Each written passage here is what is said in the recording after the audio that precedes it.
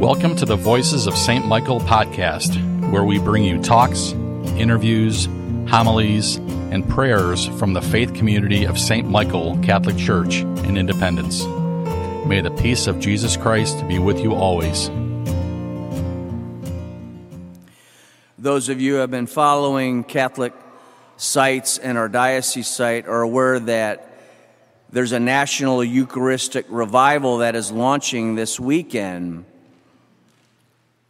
And the theme is this mission to renew the church by enkindling a living relationship with the Lord Jesus Christ in the Holy Eucharist. It's sponsored by the United States bishops, and the revival aims to inspire people to encounter Jesus in the Eucharist. Specifically, it will be a 3-year initiative that aims to inspire, educate, and unite. From the website, it says, in a world where not many people know Jesus intimately, the revival is meant to show everyone what wonders the true presence of Jesus can do to heal the soul. And there's a carefully planned timeline of events where the U.S. bishops hope to change the lives of many Catholics and non-Catholics alike.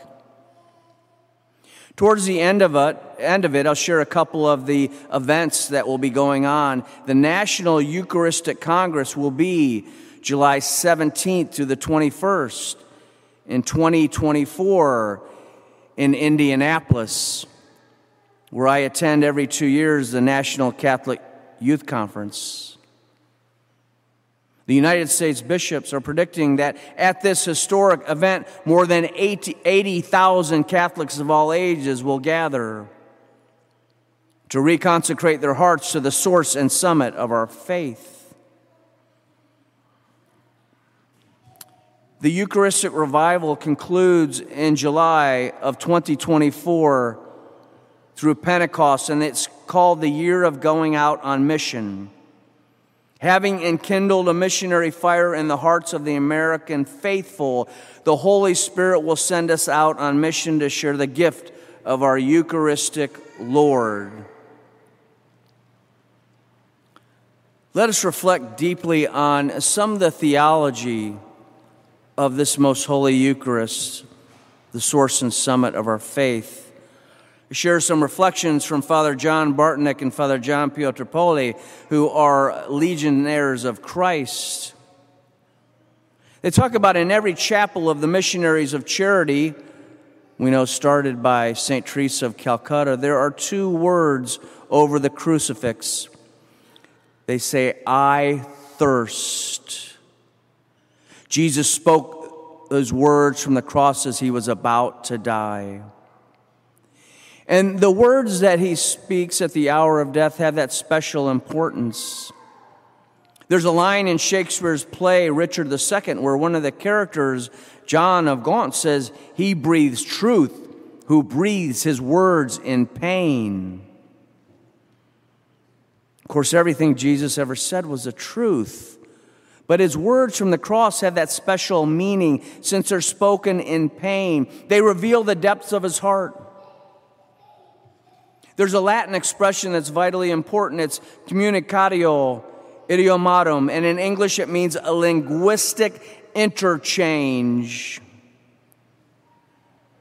That may sound abstract, but it actually means that since in Jesus, man and God are united in one person, whatever we say about Jesus in his humanity, we can also say about the second person of the Blessed Trinity. It's life-changing.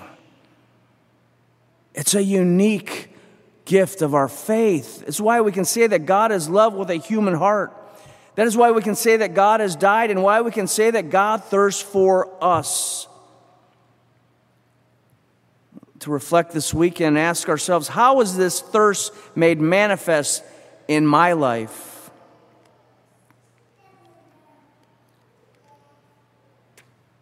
As we celebrate Father's Day, I was reading a bit, and I share with you about the new bishop in Columbus, Earl Fernandez, who's only 49, recently installed. holds a doctorate in moral theology from Rome and many other degrees. And I want to just share two father figures in his life. First was his biological father, Sidney. He came over during the Vietnam War when there was a shortage of priests in 1970. As he shared, our family suffered discrimination, 5 boys. But he said, my parents relied on the power of faith and instilled that in us. As a family, we prayed the rosary every night. And they were close enough to the hospital where he worked when at times they went looking for him. Bishop Earl Fernandez said that many times he was either in the library or in the chapel on his knees praying for his patients. His father, Dr. Fernandez, died July of 2019 at the age of 82. One line in his obituary said he was lovingly committed at Mercy St. Charles Hospital to his patients, and he was an outspoken defender of human life. Well, as I shared, Earl was studying to be a physician at the University of Cincinnati when he left for the seminary. Another father figure in his life was a man he helped, Monsignor Robert Amen, who died in 2003. He shared that Monsignor Amen had 7 hip replacements, and when he traveled with them, he witnessed Monsignor Amen many times genuflecting in pain before the Eucharist. And one time on a hospital call they were on, he said the elevator was broken. He walked 6 flights of stairs to bring Holy Communion to a patient. Earl said, don't worry, Monsignor, if you fall, I will catch you. Monsignor Amen gave him his chalice when he was ordained in 2002. And in the interview I saw, Earl was so visibly emotionally shaken where it almost moved him to tears when he talked about this man in his life. The Eucharist, the body and blood of Jesus Christ, the real presence of God, it is the vehicle of expression for Christ's and God's redemptive love. United with Christ inwardly, loving the Father with him, Christians share with him one visible sign of their common love. Let us reflect on that the Eucharist is the thirst of God made visible. The thirst of God made visible in our lives. May Christ's peace be with you. Thank you for joining us for the Voices of St. Michael podcast. Please tell your friends about it. You can visit our website at stmichaelchurchindependence.org to find more talks, interviews, homilies, and prayers. You can also subscribe to this podcast from your favorite podcast app by searching for Voices of St. Michael Independence, Ohio.